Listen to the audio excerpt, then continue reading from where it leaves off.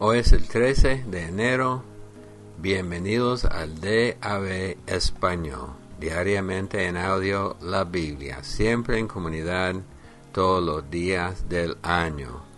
Yo me llamo Roberto y esta semana estamos leyendo de la Reina Valera, revisión 1960. Siempre quiero recordarles que estando en Génesis estamos observando lo que se llama la ley de la primera mención, la primera vez que se menciona algo, porque tiene una importancia en el reino de Dios. Y también quiero enfatizar que en todos los días de las lecturas yo comento sobre unos pasajes, pero no hay tiempo para comentar sobre todo. Y yo les pido a ustedes, si en el día de la lectura, en uno de los pasajes, Dios le habla de algo, que comparta esto con nosotros. Y al final del podcast yo les doy los números telefónicos para llamar y dejar su audio. Y para los que están con nosotros, tal vez por primera vez en este año, se van a dar cuenta de que mi idioma natal no es el español. Y yo comencé a aprender el español hace años, pero siendo adulto, entonces siempre estoy en esa lucha. Entonces van a escuchar errores de muchas formas, pero yo sé que eso no es tan importante que meditar en la palabra de Dios. Del Antiguo Testamento, Génesis capítulo 28, 29. Entonces Isaac llamó a Jacob y lo bendijo y le mandó diciendo: no tomes mujer de las hijas de Canaán. Levántate, ve a Padán Aram, a casa de Betuel, padre de tu madre, y toma allí mujer de las hijas de Labán, hermano de tu madre. Y el Dios omnipotente te bendiga, y te haga fructificar, y te multiplique, hasta llegar a ser multitud de pueblos, y te dé la bendición de Abraham y a tu descendencia contigo, para que heredes la tierra en que moras, que Dios dio a Abraham. Así envió Isaac a Jacob, el cual fue a Padán Aram, a Labán hijo de Betuel arameo, hermano de Rebeca, madre de Jacob y de Esaú.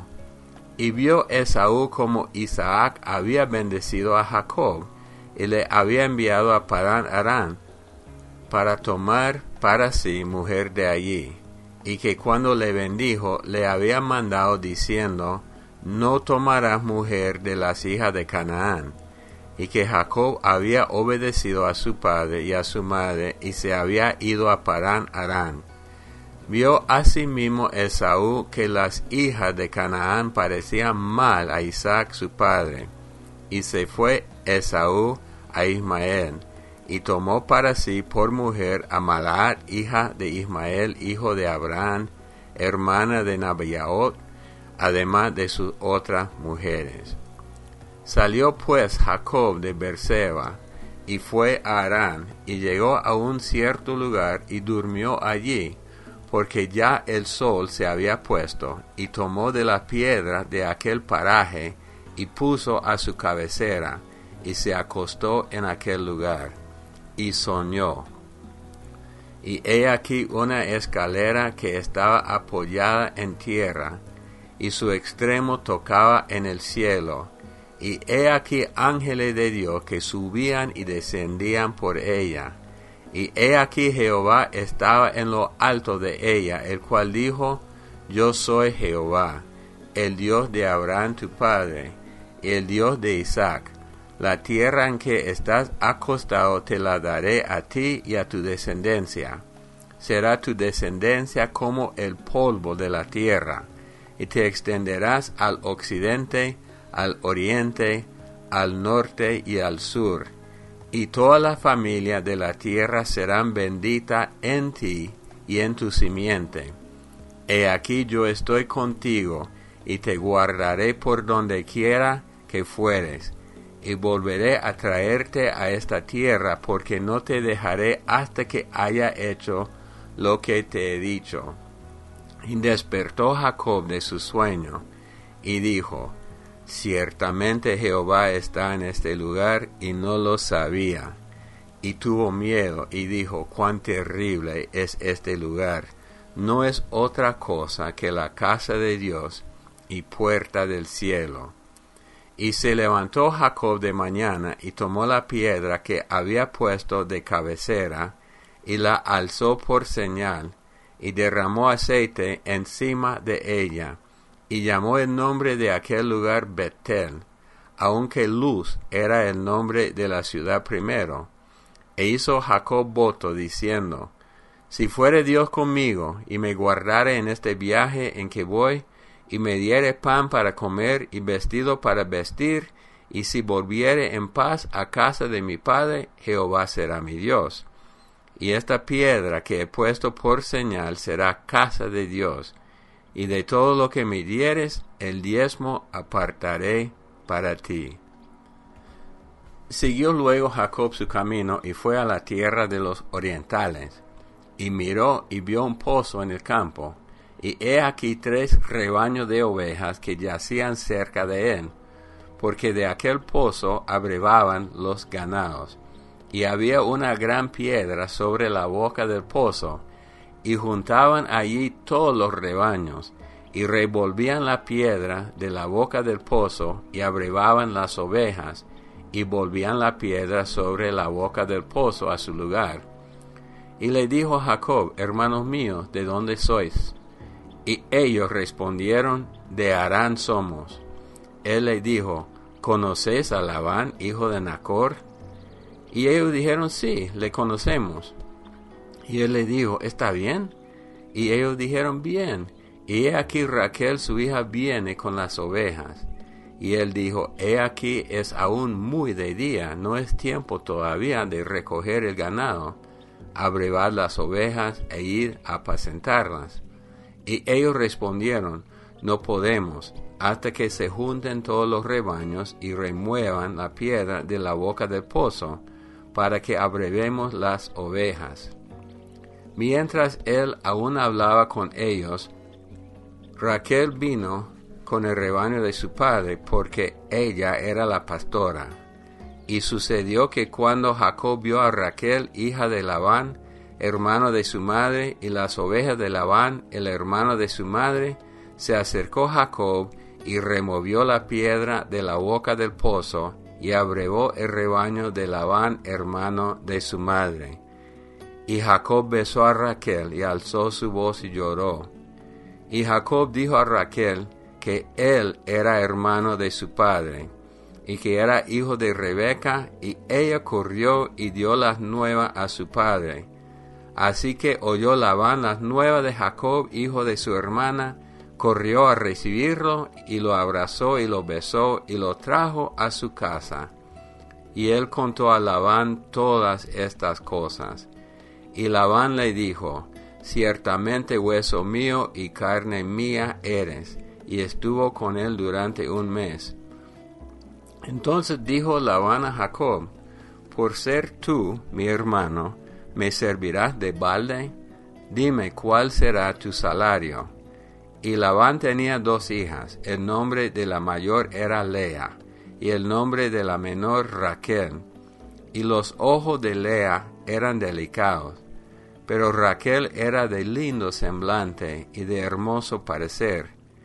Y Jacob amó a Raquel y dijo, yo te serviré 7 años por Raquel tu hija menor. Y Labán respondió, mejor es que te la dé a ti, y no que la dé a otro hombre, quédate conmigo. Así sirvió Jacob por Raquel 7 años, y le parecieron como pocos días porque la amaba. Entonces dijo Jacob a Labán, dame mi mujer, porque mi tiempo se ha cumplido para unirme a ella. Entonces Labán juntó a todos los varones de aquel lugar e hizo banquete. Y sucedió que a la noche tomó a Lea, su hija, y se la trajo, y él se llegó a ella. Y dio Labán su sierva Zilpa a su hija Lea por criada. Venida la mañana, he aquí que era Lea, y Jacob dijo a Labán: ¿Qué es eso que me has hecho? ¿No te he servido por Raquel? ¿Por qué pues me has engañado? Y Labán respondió: No se hace así en nuestro lugar, que se dé la menor antes de la mayor. Cumple la semana de esta, y se te dará también la otra, por el servicio que haga conmigo otros 7 años. E hizo Jacob así, y cumplió la semana de aquella, y él le dio a Raquel su hija por mujer.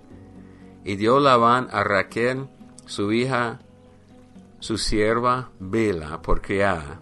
Y se llegó también a Raquel, y la amó también más que a Lea. Y sirvió a Labán aún otros 7 años.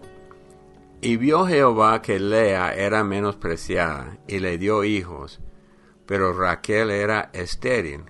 Y concibió Lea, y dio a luz un hijo, y llamó su nombre Rubén, porque dijo: Ha mirado Jehová mi aflicción, ahora por tanto me amará mi marido. Concibió otra vez, y dio a luz un hijo, y dijo: Por cuanto oyó Jehová que yo era menospreciada, me ha dado también este. Y llamó su nombre Simeón. Y concibió otra vez, y dio a luz un hijo, y dijo: Ahora esta vez se unirá mi marido conmigo, porque le he dado a luz 3 hijos, por tanto llamó su nombre Leví. Concibió otra vez, y dio a luz un hijo, y dijo: Esta vez alabaré a Jehová. Por esto llamó su nombre Judá, y dejó de dar a luz. Mateo 9:18 hasta el 38. Mientras él les decía estas cosas, vino un hombre principal y se postró ante él, diciendo: Mi hija acaba de morir, mas ven y pon tu mano sobre ella y vivirá. Y se levantó Jesús y le siguió con sus discípulos. Y he aquí una mujer enferma de flujo de sangre desde hacía 12 años, se le acercó por detrás y tocó el borde de su manto, porque decía dentro de sí: Si tocare solamente su manto, seré salva. Pero Jesús, volviéndose y mirándola, dijo: Ten ánimo, hija, tu fe te ha salvado. Y la mujer fue salva desde aquella hora. Al entrar Jesús en la casa del principal, viendo a los que tocaban flautas y la gente que hacía alboroto, le dijo: Apartaos, porque la niña no está muerta, sino duerme. Y se burlaban de él. Pero cuando la gente había sido echada fuera, entró y tomó de la mano a la niña, y ella se levantó, y se difundió la fama de esto por toda aquella tierra. Pasando Jesús de allí, le siguieron 2 ciegos, dando voces y diciendo: Ten misericordia de nosotros, hijo de David.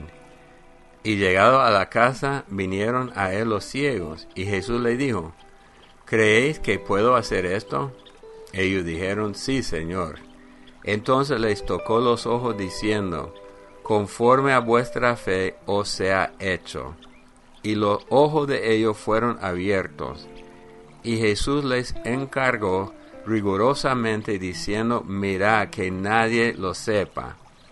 Pero salidos ellos, divulgaron la fama de él por toda aquella tierra. Mientras salían ellos, he aquí le trajeron un mudo endemoniado. Y echado fuera el demonio, el mudo habló, y la gente se maravillaba y decía: Nunca se ha visto cosa semejante en Israel. Pero los fariseos decían: Por el príncipe de los demonios echa fuera los demonios. Recorría Jesús todas las ciudades y aldeas, enseñando en la sinagoga de ellos y predicando el evangelio del reino, y sanando toda enfermedad y toda dolencia en el pueblo. Y al ver las multitudes tuvo compasión de ellas, porque estaban desamparadas y dispersas como ovejas que no tienen pastor. Entonces dijo a sus discípulos: a la verdad la mies es mucha, mas los obreros pocos. Rogad pues al Señor de la mies que envíe obreros a su mies. Salmo 11. En Jehová he confiado. ¿Cómo decid a mi alma que escape al monte cual ave? Porque he aquí los malos tienen el arco, disponen sus saitas sobre la cuerda, para asaetear en oculto a los rectos de corazón. Si fueran destruidos los fundamentos, ¿qué ha de hacer el justo? Jehová está en su santo templo, Jehová tiene en el cielo su trono. Sus ojos ven, sus párpados examinan a los hijos de los hombres. Jehová prueba al justo, pero al malo y al que ama la violencia, su alma los aborrece. Sobre los malos hará llover calamidades, fuego, azufre y viento abrasador será la porción del cáliz de ellos. Porque Jehová es justo y ama la justicia. El hombre recto mirará su rostro. Proverbios 3, 11 y 12. No menosprecies, hijo mío, el castigo de Jehová, ni te fatigues de su corrección. Porque Jehová al que ama castiga, como el padre al hijo, a quien quiere. Bueno, Jacob, el que había engañado a Esaú, ahora es engañado por su suegro Labán. Él salió de su tierra por miedo de Esaú, porque Esaú había decidido matarlo a él. En el camino tuvo una visión de una escalera que iba del cielo a la tierra. Y capítulo 1 del Evangelio de San Juan explica que esa escalera es una profecía de Jesús, porque Jesús es el camino de la tierra al cielo. Pero Jacob está enredado porque ahora tiene dos mujeres por ser engañado y ama a Raquel, pero Dios le concede a Lea hijos y vamos a ver más drama mañana. Lo que quiero comentar un poco hoy son los dos versículos de Proverbios. No menosprecies, hijo mío, el castigo de Jehová, ni te fatigues de su corrección. Porque Jehová al que ama castiga, como el padre al hijo a quien quiere. Entonces, el castigo que aplica el padre a su hijo es una señal de amor, porque así nos trata Dios. Dice que Jehová al que ama castiga. Muchos de ustedes tal vez han tenido la experiencia de ser castigados por Dios en varias formas. Hay mucha discusión si Dios usa la enfermedad para castigarnos, porque Jesús fue azotado por nuestra sanidad, y no quiero meterme en esto, pero hay muchas formas para castigarnos que no tienen que ver con la enfermedad. Pero lo que yo sé es que cuando Dios me corrige y cuando Dios me castiga es porque me ama y no quiere que yo salga al camino incorrecto. O sea, que no sea yo malcriado. Dios no permite que yo sea malcriado por Él, porque Él es un Padre que me cría bien. Entonces yo soy bien criado por mi Dios. Pero el consejo es para el hijo, que dice: no menosprecies, hijo mío, el castigo de Jehová. Y para mí la parte más importante es el consejo: ni te fatigues de su corrección. A veces nos cansamos de muchas cosas, del trabajo, aún de la corrección del Señor. Pero Él no se cansa de corregirnos porque nos ama. Y a veces nos cansamos porque, otra vez el mismo problema, Dios está tratando conmigo. Pero el consejo de Dios es: ni te fatigue de su corrección. Entonces esto me ayuda a mí a pensar que Dios no se cansa de corregirme porque no se cansa de amarme. Entonces yo, siendo su hijo, tengo que apreciar hasta el castigo de Él. No es cómodo, no es agradable, a nadie le gusta ser corregido, mucho menos castigado, pero tiene sus resultados buenos. Y además de esto, me muestra que Dios me ama.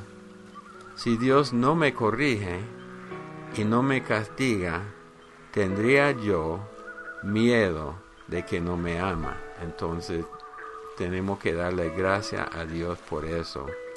Padre Dios, en este día te damos muchas gracias por tu palabra. Gracias por lo que leímos en Proverbios, que tiene que ver con tu castigo, con tu corrección, con todo lo que haces para formarnos. Igual que los padres, nosotros formamos a nuestros hijos.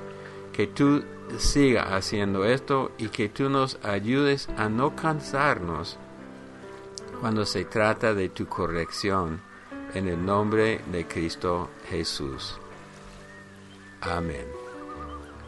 Bueno, como siempre, si tiene comentario, si quiere comentar algo de un pasaje sobre el cual no comenté nada, en Estados Unidos, Canadá y Puerto Rico, el número para llamar es 877-212-1815. Por WhatsApp, el número más 52 155 4170 7522. Y en México, el mismo número sirve como número telefónico normal en todo el país de México. Y no se les olviden de Ave Salmos, de Ave Proverbios disponible todos los días. Gracias a los que trabajan en esto, Nelly, Marianela y David. Bueno, siempre un privilegio para mí ser parte de esta comunidad. Los amamos mucho, que Dios los bendiga y hasta el día de mañana.